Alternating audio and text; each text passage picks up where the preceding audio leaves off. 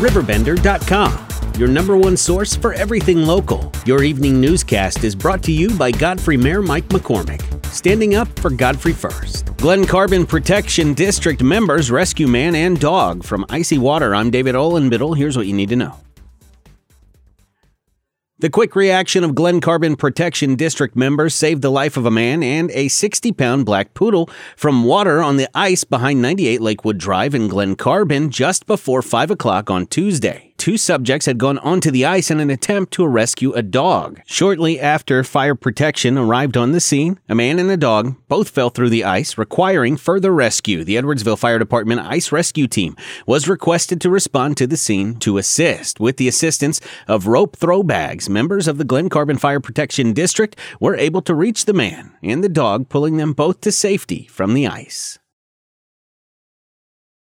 The difference a week can make is extreme sometimes, especially with temperatures and ice on the Mississippi River. Last Sunday, the Mississippi was nearly completely iced over in Grafton and Alton with a small channel of water flowing. Today, ice is still present, but there's a lot of open water, and soon the ice will be all gone. Last week, temperatures dipped down below zero and wind chills and temps were in single digits or lower in some areas, but the weather has warmed substantially and is expected to reach a high of 56 today, 48 degrees on Thursday, 53 for Friday, and 60 degrees on Saturday.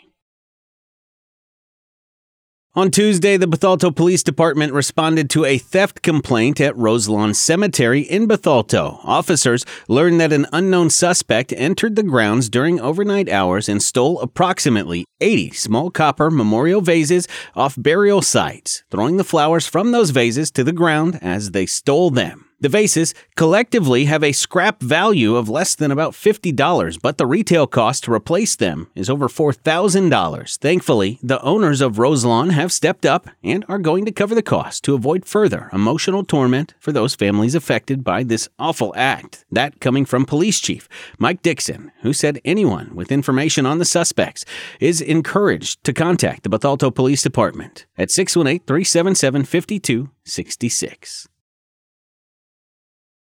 The East End Improvement Association is announcing that it will be sponsoring candidate forums for both the City of Alton to be held on March 16th and the Village of Godfrey to be held on March 18th.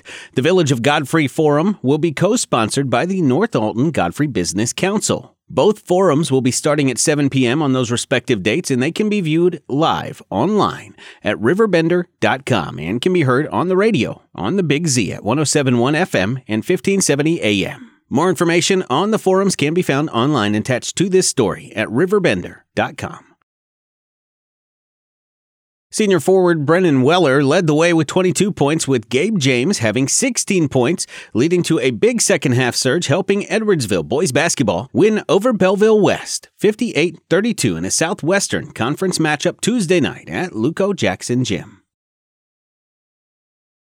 Edwardsville girls junior forward Sydney Harris became the second Edwardsville player in 4 days to break the 1,000-point barrier, joining Brennan Weller Saturday by scoring 21 points in the Tigers' win on the road 56-33 over Belleville West. This newscast was made possible by Godfrey Mayor Mike McCormick, standing up for Godfrey first. Riverbender.com, your number one source for everything local.